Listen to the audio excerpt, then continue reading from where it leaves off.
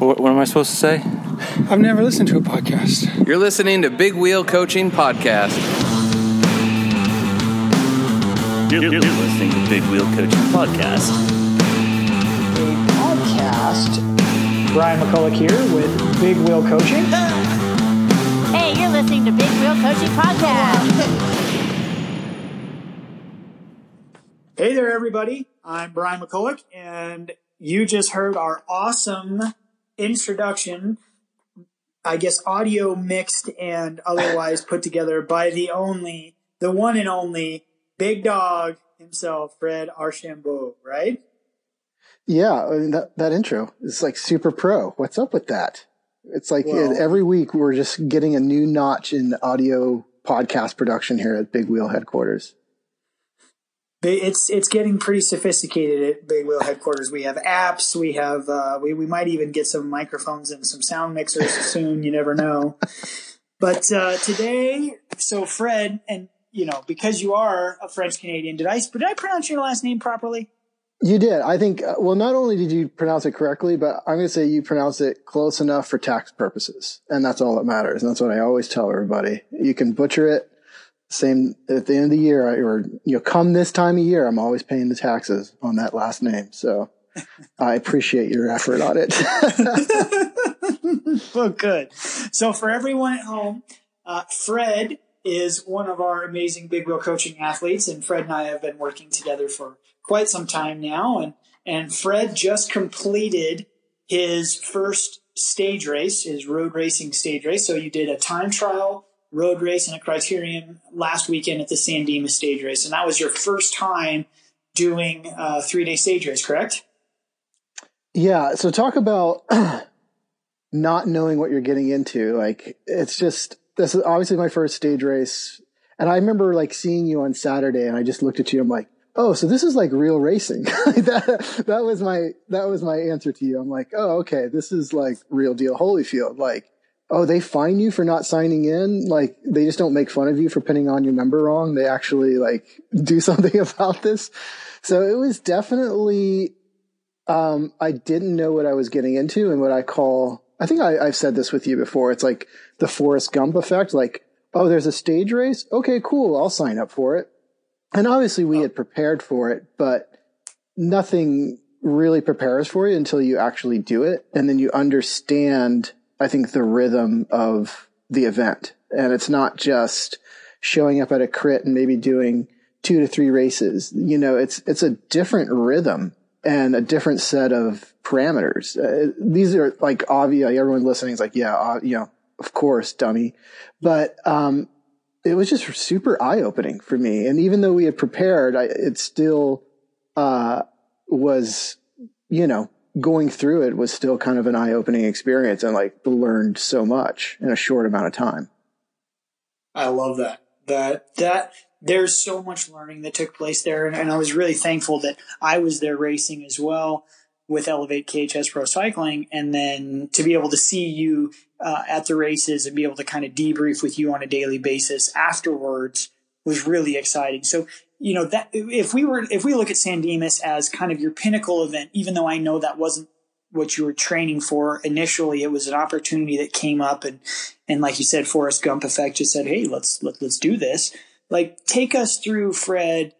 You've come a long way to get here. If we can call the San Dimas Stage Race your current pinnacle, and we know that you're going far beyond this, but where did you come from? Because it wasn't so long ago that racing as a whole was foreign to you, let alone now stage racing, where you have to sign in and be proficient in a time trial, be proficient in a road race, be proficient in a criterium, right? There's a lot of time that kind of transpired. There's a lot of events that transpire between then and now. Exactly. And so I would even want to rewind the clock a little bit further back, right? And let's just, and I don't know if many of your athletes and people listening have the same story. I feel like a lot of us do, and a lot of us don't. But for me, being fit, being athletic really wasn't an equation in my life at all. In high school, yes, I played sports. I played, varsity football and varsity hockey, but I was never a track person. I never rode a bike really. And, And then as I started my career in the music industry, it's so encompassing. It demands so much of you, as a lot of careers do, that fitness and being active took a real big back seat. So it wasn't like until I would say 4 or 5 years ago, my wife kind of pulled me aside and was like, this is it. Like, we have to get a nutritionist. We need to lose weight. And it just kind of happened like that. And through that adventure or that journey, we went on a cruise, and she's like, oh, let's sign up for some yoga classes.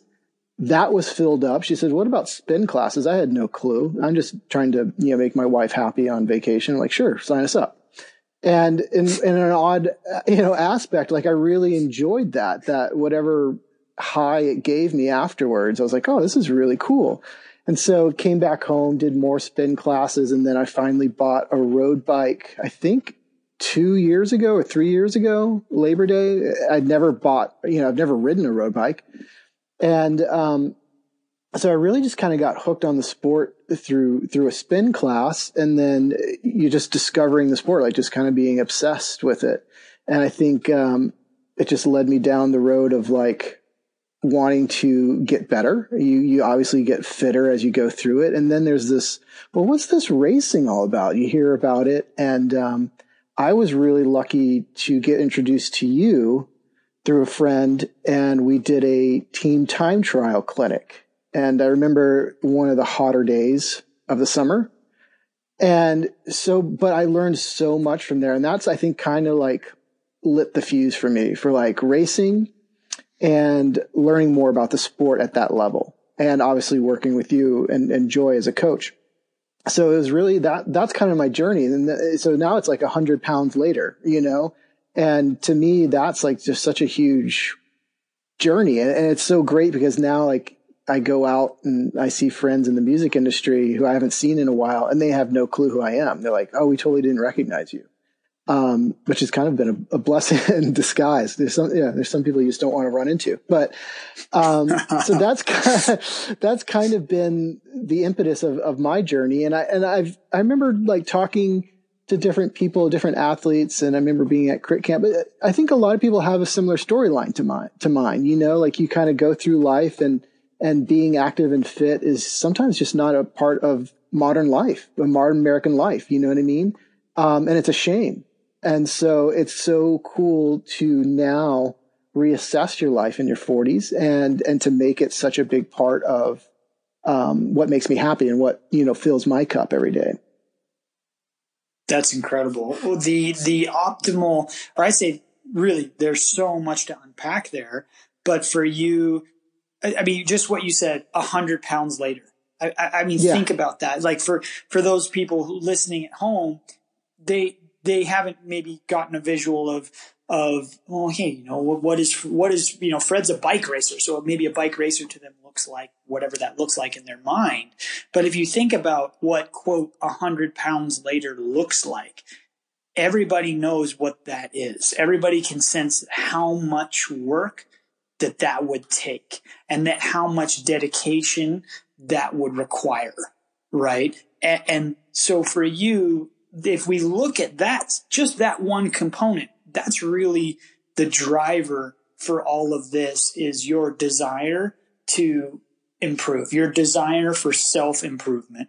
And it's led you on a pretty rapid journey as someone who has the privilege of getting to work with you and help you and guide you along that journey.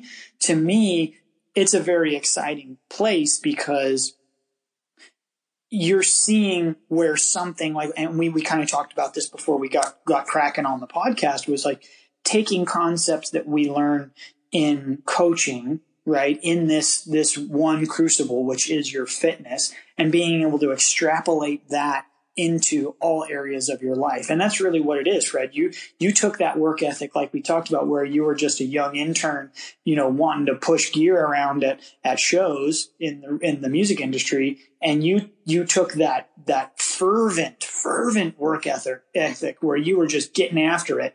And you took that all the way into not just building your career, but then you took it in a different direction where you're like, hey, I need to invest some of this energy in me. Boom, 100 pounds later. Now you're doing things that, like, you now have to express to other people, well, what is a stage race, right? Like, well, what is that like? Like, because cycling is kind of an obscure sport, and not everyone listening to this is going to fully understand what is a stage race. Like, even people who mostly ride off-road, they may not fully understand the intricacies of riding on the road and racing on the road. So it's a very unique and a niche thing, and you've come a long way in a very short period of time.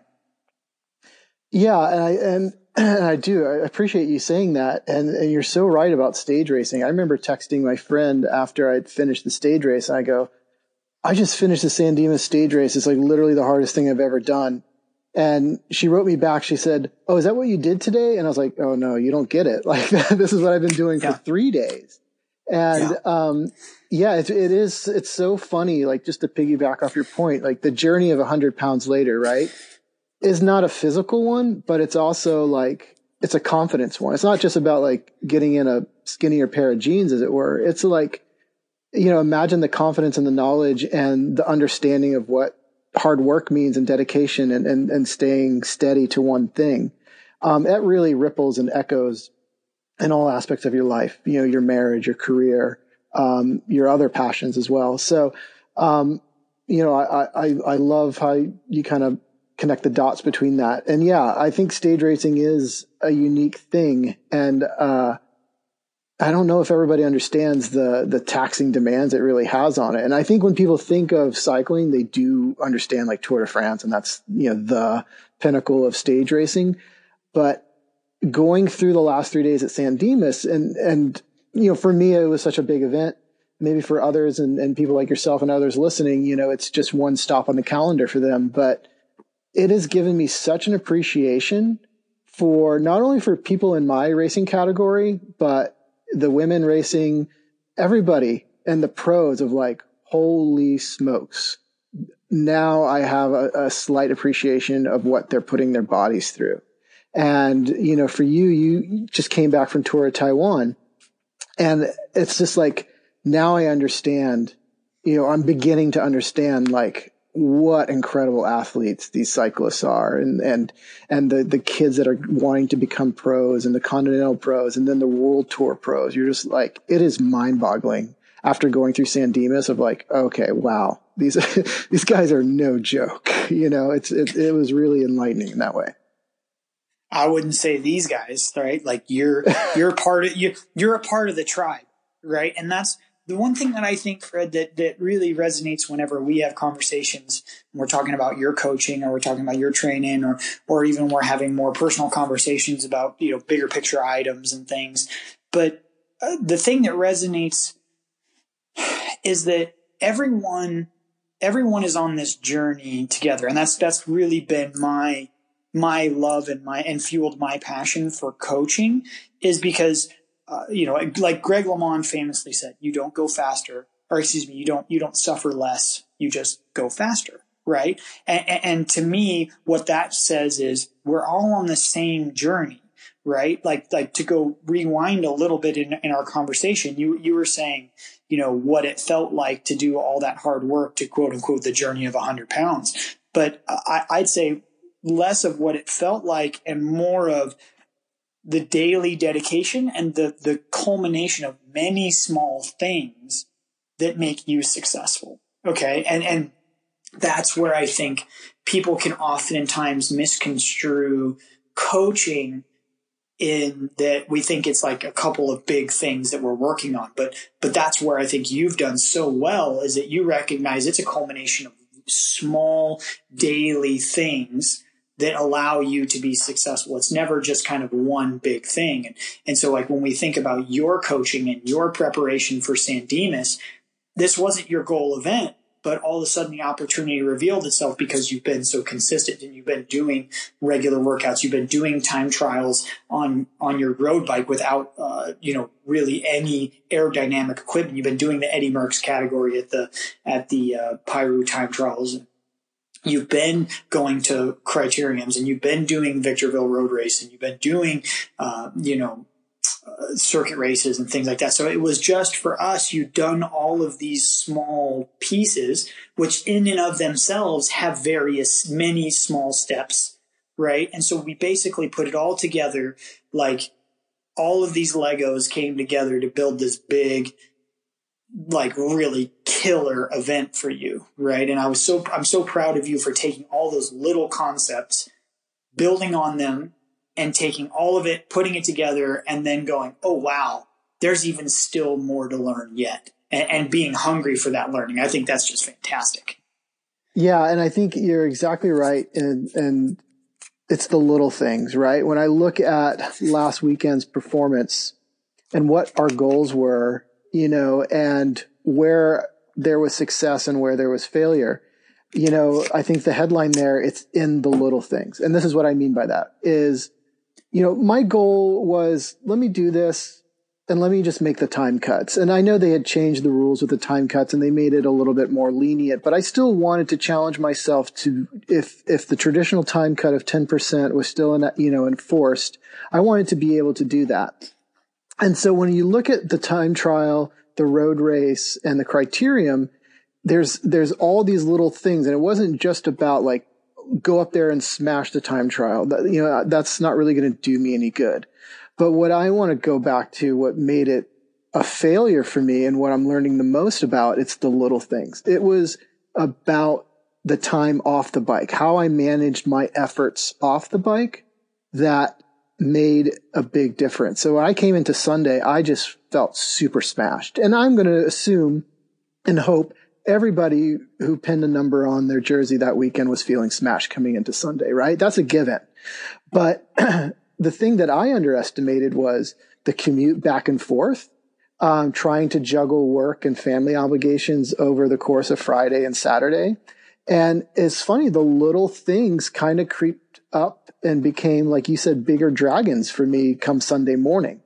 And it really impaired like a criterium where it was kind of like, this is kind of my playground. I've done well at criteriums in the past. It was kind of my day to shine, and it became the hardest day ever for me. So, and I really bring that back to, that's why the saying's devil in the details, right? It's about the little things. If you don't take care of the little things, you can't do the big things. You can't do the epic things with epic people, that we always want to do. So, to me, the most eye-opening thing, and I love learning from failures, is manage the time off the bike. And I think I've heard you say that to other athletes of yours who've done bigger stage races. Like when Leo did Redlands, I remember you telling him it's about fueling and really taking care of yourself off the bike. But man, that's no joke. Like you really want to respect Mother Nature, and the Mother Nature being the race and what it demands of you over 3 days or 5 days or whatever your stage race is going to be. There's a lot to unpack there, Fred, because you touched on something that I think is really important. And I think the people at home and even some of the other racers and athletes, whether they race or not, that are listening, something that I want to make sure that people fully understand and appreciate is that when you go to a race, the goal is to get everything out of yourself that you have within you on that day. So here's a very crude way to think about it, but we'll just go with it and we'll kind of unpack it together. But so the idea is, let's just say you normally consume, you're an athletic guy, you consume 3,000 calories a day. Okay. So let's just say, what are calories? Calories are energy, right? So that is energy in its purest sense. Okay. So you have basically 3,000 units of energy to devote to today's race. Okay. And it's your task to then devote that and figure out how to pour as much of that energy into that activity as possible. Okay. So now you say, okay, well, I kind of get it, Brian. That makes sense. But then what about when we look at the 3 days of the San Dimas Stage Race as standalone events? A 20-minute time trial, you're like, well, man, that can't be that hard. It's only 20 minutes, right? And then you look at Saturday and you say, okay, well, it's a 2.5-hour race on Saturday. And you go, okay, well, that's going to be really hard. You go, okay, well, I get it. And then you look on Sunday, and Sunday's like a 35-minute race. And you say, well, gosh, like that's really not that hard, right? That's 3.5 hours of total race time over 3 days. Like that doesn't sound, if you just unpack it like that. If I were to lay that out to any of the people you ride bikes with who've never done a stage race, and I say, hey, you're going to do 3.5 hours of bike riding in 3 days, they would say, no problem, no problem. But you just indicated that, hey, it was the commute. It was the hour each way, sometimes more because of traffic when you were doing that. It was the fact that you tried to juggle work and racing, right? And commuting on Friday. And I know you had to work on Saturday as well, right? And you had family commitments, right? You had things going on with your lovely wife, Amy, like this, trying to fit all that in. It wasn't as if that was the only thing to do. So now all of a sudden a 2.5 hour bike race seems pretty demanding.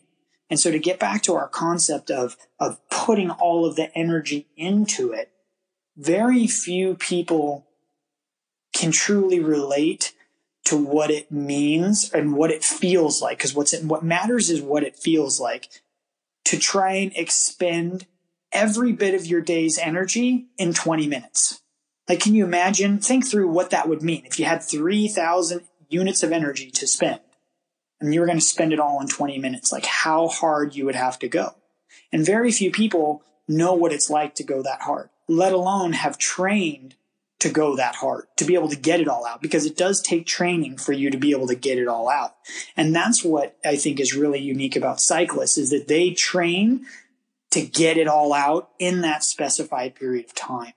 Okay. So maybe talk through that for us, Fred, like what it was like. Cause I know even when we talked about it, you're like, okay, 20 minutes time trial, like it can't be that bad, right? It's going to be hard, but it's not going to be that hard because you've done 30-minute and longer time trials training for Pyru. So like this should be like, oh, that's 2/3 the distance in time.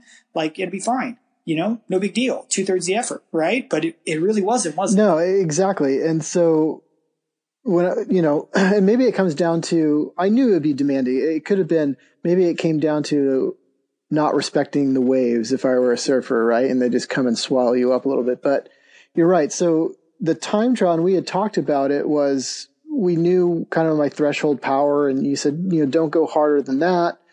And even though it was 20 minutes and I was used to doing these super full gas efforts on the rolling hills and the headwind of Pyru, I really looked at it as like, oh, 20 minutes at my threshold. I don't have to be first up there because I'm not really going after a GC contention spot. I really want to save myself for Saturday. But the reality is, you know, you always want to do well too. So it's like, you know, I remember calling you that morning, like, I'm going to do a sub 20 time, you know, which even that isn't like super amazing. But for me, that was like, that's my goal I'm going to go for. And, it still demanded, like I remember after that day and cruising back down, I'm like, oh my gosh, that really, I'm feeling it in the legs. But then let's compound it going back to the team tent, rolling out, hanging out with your friends, you know, shooting the breeze, and then sitting around in the sun, waiting for all your other friends to do the time trial, and then going down and reconning the course. That's a long day that I didn't really properly fuel for, hydrate for. And so all those little things that happened after the time trial really reared their heads slowly on Saturday morning. And then even more so on Sunday morning. You know what I mean? So, and even though that we've trained for it, you know, with these 3-day training blocks, it's still full gas. And even the road race, it was full gas. You know, there really wasn't any let up for it. So it's really, now I know the demand of it all. And now I know kind of how to manage those efforts better, as it were. And I think the also the main takeaway for me too is like, you can tell me everything that I need to know, right? And that's the beauty of working with you. It's like, you've been through it all. You know all the tricks, you know all the tips. But you can tell me like, oh, on this turn, you're going to want to be up front and take it and not be on your brakes. On the time trial, you're going to want to do this. On the crit, you're going to want to open up to turn 4, whatever it is, right? You can tell me all those things, and I can nod here and say, yes, Brian, yes, I understand what you're telling me. But it's another thing, and I'm a person, I need to learn from experience, right? I just need to learn by doing. And so I think it's another thing of like, just going through it. And then like midway through the race or afterwards, I'm like, oh, that's what Brian was talking about. And that's like, you know, you can sit here and tell me I can nod, but until the physical connection meets the cognitive connection, it really doesn't mean anything for me. So, yeah, but, you know, I don't know if that really necessarily answers your questions, but I mean, that's kind of, you know, we can train and we can debrief or, you know, kind of recon everything, but until you're actually in it and doing it, then you start, for me, like putting the pieces together of like, oh, now I understand what he means and why that's so important.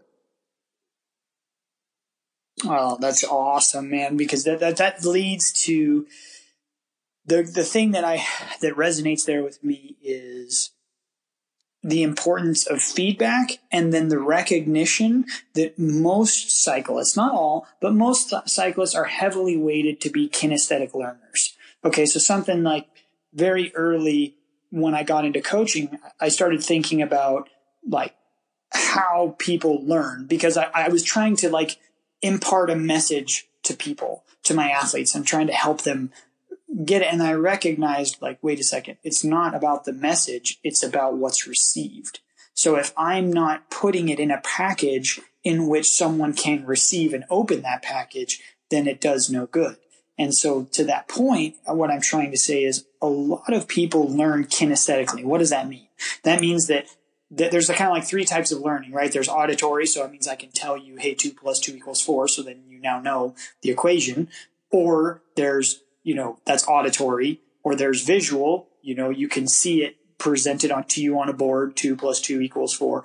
Or there's kinesthetic, right? You have to learn by doing, right? And most cyclists are kinesthetic. So that's why, at least when I'm coaching, I always try to get people to go out and simulate the things that they need to do, the experiences, whether it be going as hard as necessary in a time trial, whether it be going through the process of training 3 consecutive hard days in a row, whether it be going, you know, up a climb 15 times. So for example, when Coach Leo was going to the Redlands Classic, there's one stage where they do one hill 20 times.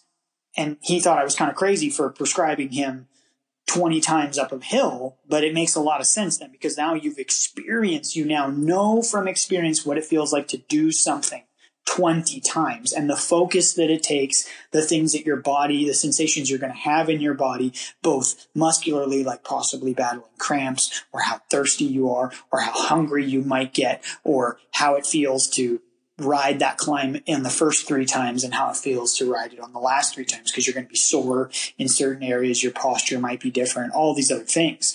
And so there was a lot of that for you that we tried to cover going into the race, but some of it you just don't get until you do, right? And for you, we talked about specifically, there's one particular place on the race course on Saturday, which is called Heckler Hill. And we were talking about, hey, I want you to enter that early so you could kind of be in control of the climb. I want you to enter that at the front of the group. And you were definitely like, yeah, I get it. And you even tried it, right? You tried it. So maybe take us through what you learned from that process. Because like you said, you like to learn from failure, and you had a lot of success with that. But then you also found a place where you're like, oh, okay, I need to get better at this. So maybe take us through that. Yeah, and I think Heckler Hill is such a great and specific thing on this course. So everybody talks about Heckler Hill, and I think it has so much history in the sport of cycling, as far as, you know, people being lined up and running aside and spraying water and just, you know, giving you a hard time over a very steep part of it. But the reality that I learned in it, like going into Heckler's Hill, there's a downhill segment, and it's a great way. You have to stay in the yellow line, but there's a great way to move forward, because it's downhill. Use your momentum, either left side or right side. Just kind of get in the first 10 bikes, right? Before the sharp U-turn, where you can just sprint up the first little bit in your big ring and then make your gear shift if you need. And then Heckler Hill starts, right? But the reality is Heckler's Hill is very short and fast, but it doesn't end there. And I think even my couple times through it, actually, I know for my first time through it, I was like, oh, I got over Heckler Hill. Okay, I could recover. Well, the reality is, no, you can't recover because we're going downhill across this dam section. It goes downhill a little bit, but everybody's hammering and you have to keep hammering. And so my idea was like, oh, this is still Heckler's Hill. Even though I'm going downhill, this in my mind, I have to keep treating this as Heckler's Hill. And then what happens is this off camber right turn, and I find myself in the big ring, and boom, it's like, oh my gosh, here's my real kind of, Achilles heel was right there. And so that's where it was like, now I understand what Brian was talking about. If I was up front, guess what?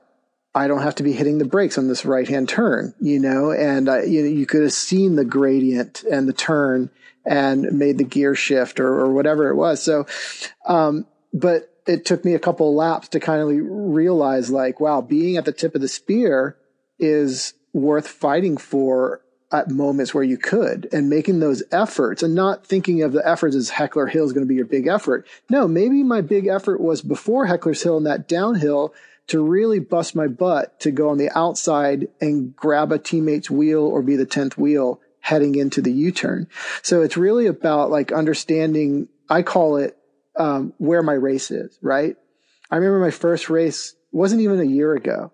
It was a CBR and I got caught behind a crash, and I didn't realize that even though I wasn't involved in the crash, I kind of got delayed, had to clip out, and then the rest of the group attacked and I got, disconnected.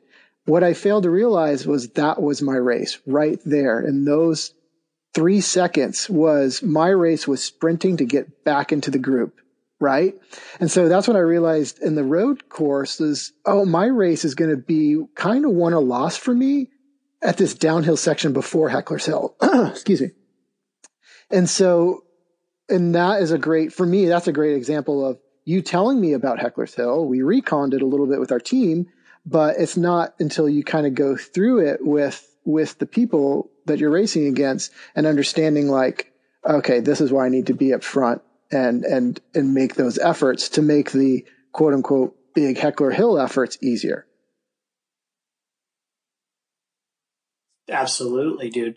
And one thing you're saying there, that concept that you brought up, which is knowing the critical moment of the race. There could be many critical moments, and some of those critical moments could play into your strengths. But some of those critical moments are very likely to play into maybe what is not your strength or your weakness, right? That is when things are the most scary, because what happens as a cyclist is you have to relinquish control, i.e. that you're going to play in this peloton of people, and it's only a portion of the time that you get to be in control of your effort. If the group goes hard and you want to go easy, you've already made a choice to be a part of this group, therefore you have to go hard. That's just the way it goes, okay? And you know this, and the people listening know that too. They felt it, whether they've done group rides or rides with their friends or raced some or anything like that. They feel that. But the thing that's interesting to me is what we're trying to do with you, Fred, and what we try to do, at least with my athletes, and I know Joy with hers and Brady and Leo with the folks that they're coaching, we're trying to identify the critical moments in these events for our athletes. And more than that, we're trying to arm them with not just the physical attributes to be able to succeed, but the mental toughness necessary to persevere. Because if I were to put that out there and say, okay, hey, the Heckler Hill climb is going to be very, very challenging. And you were to say, okay, well, yes, that's going to be very, very difficult. I'll just start it at the front. Okay, cool. Seems very basic, right? But it's actually more than that, because the effort continues for another 1.5 minutes across the dam. And then it continues for another 3 minutes after that, going towards the finish line. And if the group is very, very motivated, that 1 minute climb or 2 minute climb can turn into a 5 minute effort. Well, that's a very different physical output. So if you don't have the mental toughness necessary to go, hey, this is my race now, and understand the importance of holding the wheel and being in a good position, you will not finish and achieve your potential, right? And so something I'm really proud of you for is you recognize in that moment, you go, no matter what, I have to rise to the occasion right now. And you spin it into a positive to make it something to where you can be successful. So we are framing things in such a way that it can be very positive for you so that you can continue to be successful. And that, my friend, that's that journey of 100 pounds. That's the journey of 100 pounds in a nutshell right there. It's like you framing things and understanding when critical moments are here, like, hey, I need to make the choice that I have to work out today. Hey, I need to make the choice that I have to go to bed early today. I can't go out on late Friday night and have too many beers with my friends, right? Like I've got to get up early and go on a workout tomorrow, so I'm going to bed tonight, right? Whatever that is. And so for you, it's not just that the race is a buildup of many small things. It's like that's what life is, right? And so you are now able to extrapolate that and then go, okay, hey, this one moment, or maybe this next 5 minutes, we could say, demands all of my focus, right? And that kind of goes back to what we talked about earlier with energy expenditure. This next 20 minutes demands all of my focus and nothing else matters. And for me as an athlete, that's something I've really tried to hone. So when we go on even epic races, like when I do the Belgian waffle ride, which is like, 135 miles, I just focus on that all day. I don't let my mind wander, right? And so if something I can say that I think you do really well, Fred, is you're very good at focus. So not just is it about physical output for you, it's not just about mental toughness. It's about maintaining focus so that you can perform. And that to me is really exciting to see you making those steps, because that opens up a whole new, many, many doors are in front of you that have not opened yet, that will open just because you have those things. And because those things are in your nature, you will be so successful. And that to me is the most exciting thing as your coach, is helping you get into that scenario so that all those doors can open to you, because it's a big, beautiful world of cycling out there. And I just want you to have all the access to it you want, right? If you want to go into more stage racing, dude, let's do it. If you want to go into more crit racing, it's fantastic. Let's do it, right? If you want to switch gears and go into endurance mountain bike, guess what? We're going to find ways to get those doors to open for you too. So to me, it's not just a physical journey. It's that mental journey, and having that focus, having that perseverance, having the tenacity to push beyond. And man, you're so good at getting after it, buddy. You are so good at that. Yeah. And I think, the other thing that we've talked about, and I know you talk about, and Leo has talked about a lot too, is the ability to make crucial decisions and recognize crucial decisions under super stressed out conditions, right? So for instance, in any race you're going to be, there's going to be a time, if not the whole race, or a time in the race where you're just pinned red, right? Your heart rate, your power, like everything, like all your gauges are in the red. And to be able to make decisions as if you were relaxed on the couch, that's a really powerful skill to have, not only in racing your bike, but I say in life as well. And that's where like those moments of like putting in the training, right? And so understanding like, we've been working a lot with my 5-minute power or maybe my 20-minute power. And there are times where it's like, it builds my confidence in knowing that throughout Heckler Hill, across the dam and up the right turn down to start finish, even though I'm not looking down at my bike computer to look like, oh, this is going to be a 5-minute effort, but I know like I've got this. I've done this in training. I know exactly what this is, right? So to have the confidence in training, and that just means being consistent and putting those little things aside, like you just mentioned. But then the other thing is to be able to make like clear-headed decisions under not clear-headed situations. And I think we go through that every day in our life. Like even like just stuck in traffic, right? And some dude cuts you off and you just like, you get livid and you're like, wait a minute, why am I getting angry? Like your emotions get pinned in the red and you start making bad decisions, right? So, and the same thing in business, and especially in probably many people's careers and in my career, in my day, like decisions have to be made really fast, right? And sometimes you don't make the right decision, but, the type of training and the type of stress and the type of things that you ask of yourself in a race really help kind of echo out in your life about like, what's important right now. I got to get this deadline done. You identify what's important. You identify what is your race, right, of the day or in your work, in your career, and you close that gap, and then you move on to the next thing. So, just kind of to relate of what that means to me in my life, because at the end of the day, I do love bike racing, but obviously I'm not, going to be plastered in the ads of any paper or magazine. So, what does it mean to me outside of it? And that's the one thing that I think, that you've helped out is how to make level-headed decisions under not level-headed, situations. Hey man, if I had a magazine, for sure you'd be an ad. That's what I'm saying.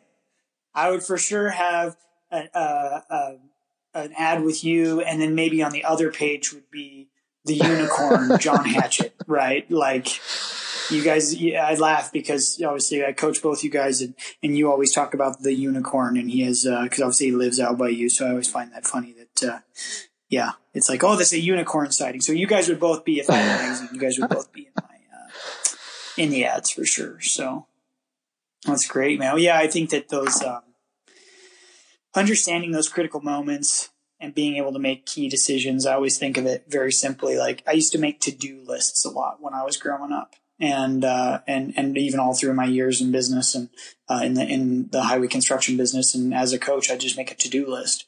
And over the last couple of years, I've really been fascinated with a number of things, combat leadership and other, things that develop how you make decisions under stressful situations. And one of the things that kind of came up was this idea of like win the day, and this notion of how do you win the day? Well, if you could boil things down to what are the 3 things that I'm going to do, or maybe even the one thing that I have to do today to be like, I won the day. Right. And so I just started applying that to my own racing, and I try to apply that for you and the other folks that I coach into their training, and try and indoctrinate them into that so they can go, okay, hey, how can I win in this scenario? What does a win look like? Well, sometimes a win is just holding the wheel, right? That's winning, right? Sometimes winning is getting to the front at a critical moment or before a critical moment, right? Sometimes winning is putting yourself in position for the final sprint and then just seeing what you have left in the tank. Maybe you still get 7th, but at least you came out of the last turn first. Right? When in doubt, lead it out. So I'm really proud that you're getting so much out of all those things. And I'm really thankful that we can talk about those concepts abstractly and then specifically. So I think something that we have to do as athletes is we have to be able to have a 10,000 foot view, and then we have to zoom in because you're in a very intense situation and you're very, very focused, very, very focused. But then you have to be able to have the wherewithal to zoom out and go, okay, wait a second. I'm totally suffering right now. My heart rate's 180 and I have pain in all sorts of areas of my body. But I have to move up right now, because if I don't move up right now, I might not finish this race. Yeah. Right. And so for some people, they're not going to understand that. Right. But for you to be able to constantly zoom in, zoom out, zoom in, because the zoom in is actually not the hardest thing to do, right? The zoom in naturally happens when you become overwhelmed by physical exertion. You're very zoomed in. You're very aware of what your breathing is doing. You're very aware of the pain in all sorts of places of your body. What you're not able to do is zoom out. And I think for you, that's what we're trying to teach. And we're trying to teach all the people here at Big Wheel Coaching. We're trying to teach them to have the ability, the capacity to be zoomed in and be aware of all the things going on in your body so that you can manage all of those things. Think of them as like warning lights on your car dashboard, right? Like you're like checking everything. You're like, okay, the heart rate's okay. The power's okay. The breathing's okay. The position is okay. The hand, relaxed my hands. I'm not carrying tension in my face. There's a lot of things going on that you just need to be mindful of. But then you have to have the ability to zoom out and think from a strategic and from a tactical position. And this is not just road cycling, mind you. I have guys doing this on their mountain bikes, and it's uber critical in mountain biking, right? So there's a lot of stuff like that these concepts transcend just the singular event of road cycling or stage racing or crit racing or etc. And they transcend into mountain bike. They transcend into so many other things in our lives. So the true skill is not zooming in, my friend. The true skill is zooming out. And I love that you're using cycling to help you master that. Like, it just makes me so proud. And I think the flip side of the coin that I wanted to share with you and whoever is listening is the flip side of that coin is like, let's come to Sunday for me. And this criterion was, the fatigue and everything. It almost like I felt ill, and we had talked about this, and we had, kind of changed my warm up plan for that day. But, the flip side of that coin was I was in this criterium, and like physically my perceived exertion, which we talk about a lot, was like at an 11, right? And I remember looking down really quick at my power. I'm like, well, this is like 250 watts. Like what's going on here? Like, this is not right, So even though the engine light on my car wasn't on, I felt like I was coming off the wheels. And so that was a way, to zoom out or zoom in a different light of like, whoa, something is wrong with me. You know what I mean?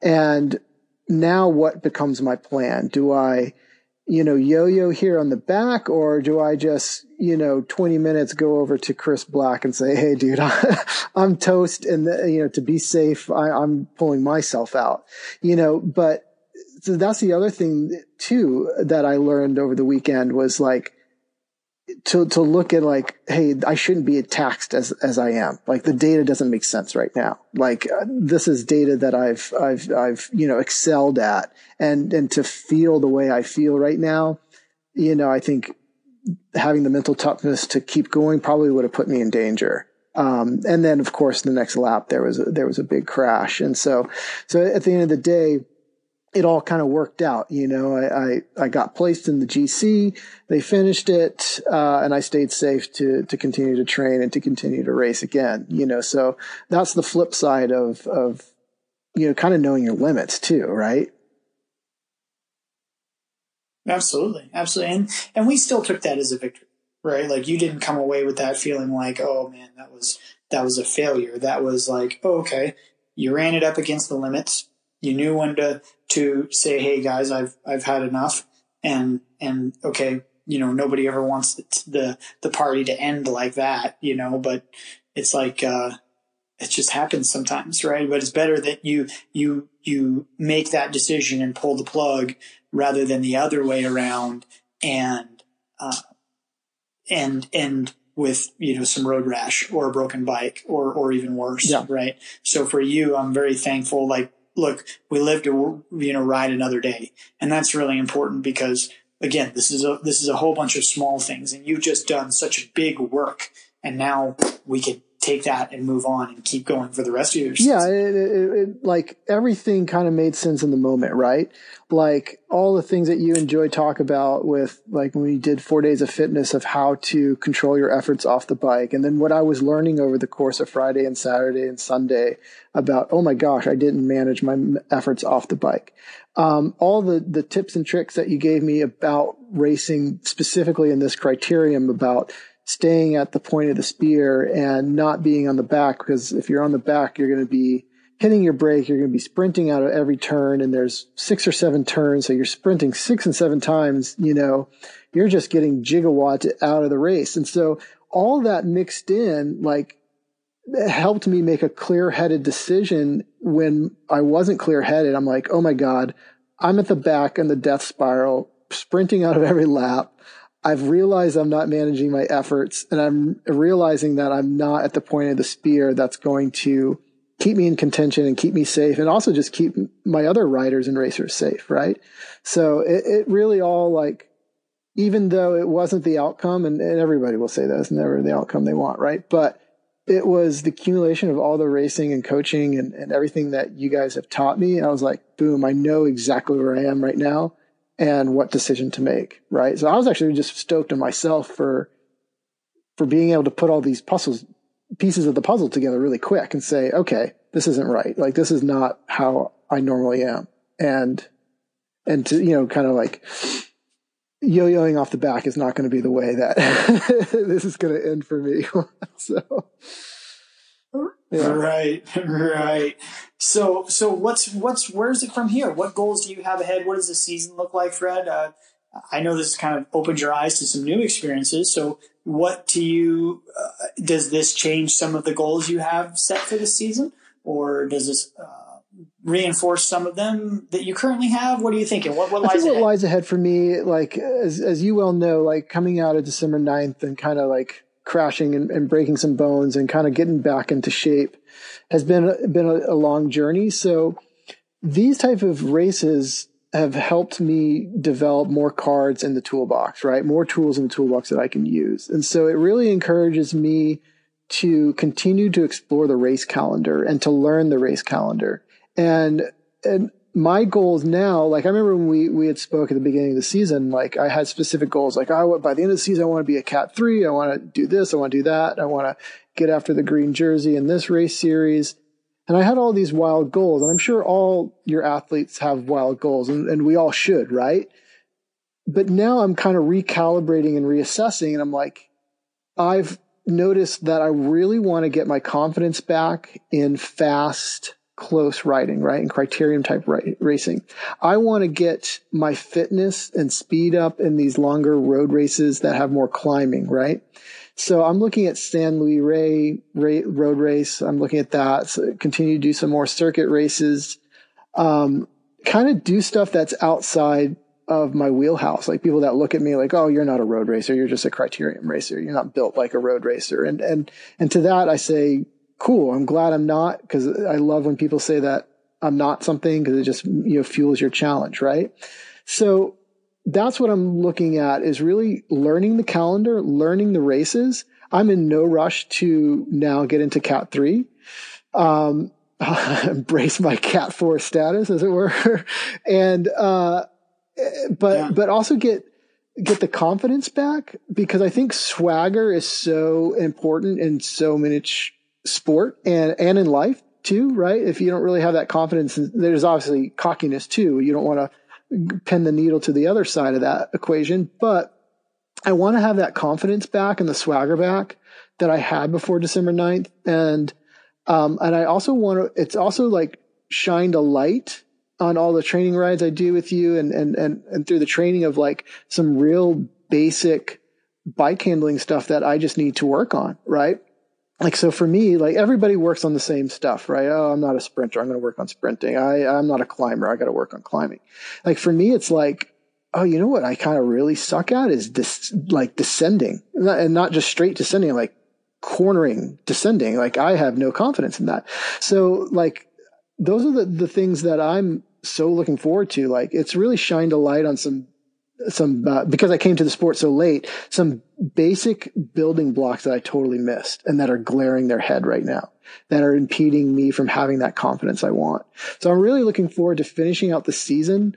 We have the CBR next weekend. We have our local race, the Chuck Pontius race, and there's a handful of other road races coming up too. So, to me, it's about discovery this season, about learning the courses and learning those type of Heckler Hill tricks that we were talking about in all the different races. And then, and that just kind of keeps you fueled for a great 2020 and whatever those goals are going to be for me.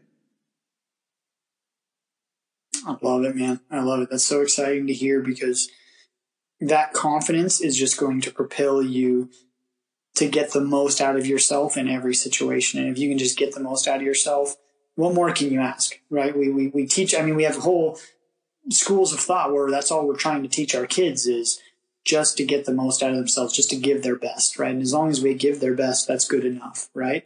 And I think that's fantastic. Well, right? and I'll even say more for you to be bringing that to your race. Yeah, and I'll even say more. Like you said, like, can we ask any more? Like, yeah, actually, you can ask something more. And the thing that that I try to do, and that I think kind of shown on Saturday, is like I want to encourage others, right? So like Saturday we get disconnected, yes.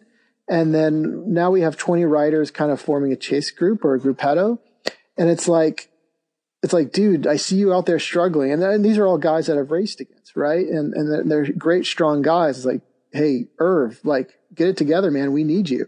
Like, hop on the back of this. And there was another fellow athlete, a big wheel Artie, I was like, Artie, come on, let's go. Like, so yeah, and that's the other part is like encourage others, like knowing like, hey, you got this. I got this.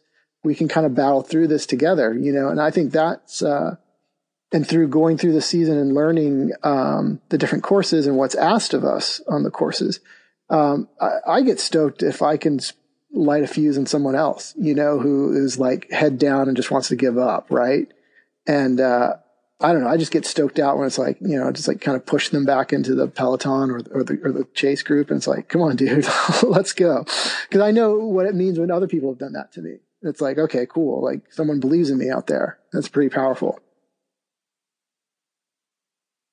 Hey, and I believe in you, Fred, and I love it that you're paying it forward and believing in others, because it's just that simple notion of belief in yourself, but then others believing in you is like, man, that's so powerful. Yeah.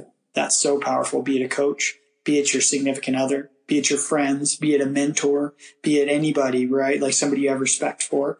And, Fred, I am so proud of you. I am so excited that you've learned all these lessons in there for all of that is ahead of you, because there is so much wonderful stuff ahead of you this season, and as you indicated, in the following and seasons beyond. So this is great stuff. Awesome. Well, okay, Fred. So something that we're trying to do here with this podcast, and we've been talking a while, is have some closing gratitude, because there's so much to be thankful for in our lives. And I just think it's a nice way to either to start the day, and a nice way to close the day is to think of all the things that we have good for us, going on in our lives. So I'm going to start here, and I want you to close it out for me. But, one thing I am very, very thankful for is our relationship and the things that you have taught me as we've been working together as coach and athlete, and as friends as well.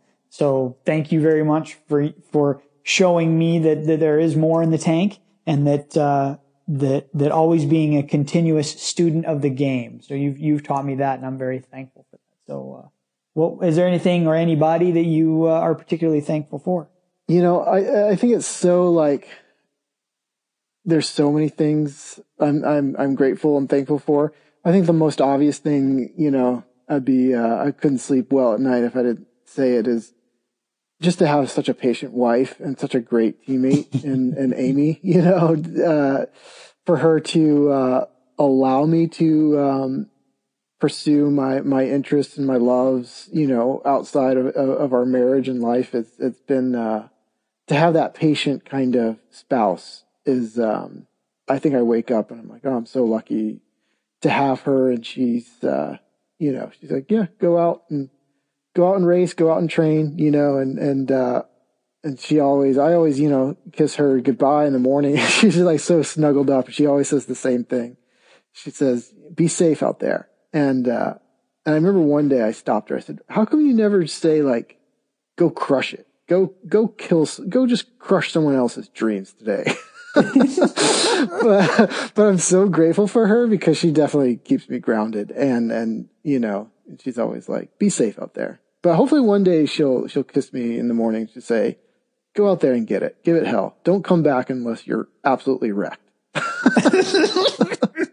You would just love that, right? Like, yeah, I would. Like, no problem. Okay, I'll march through that brick wall. You bet, honey. Anything for you. Amy. Yeah.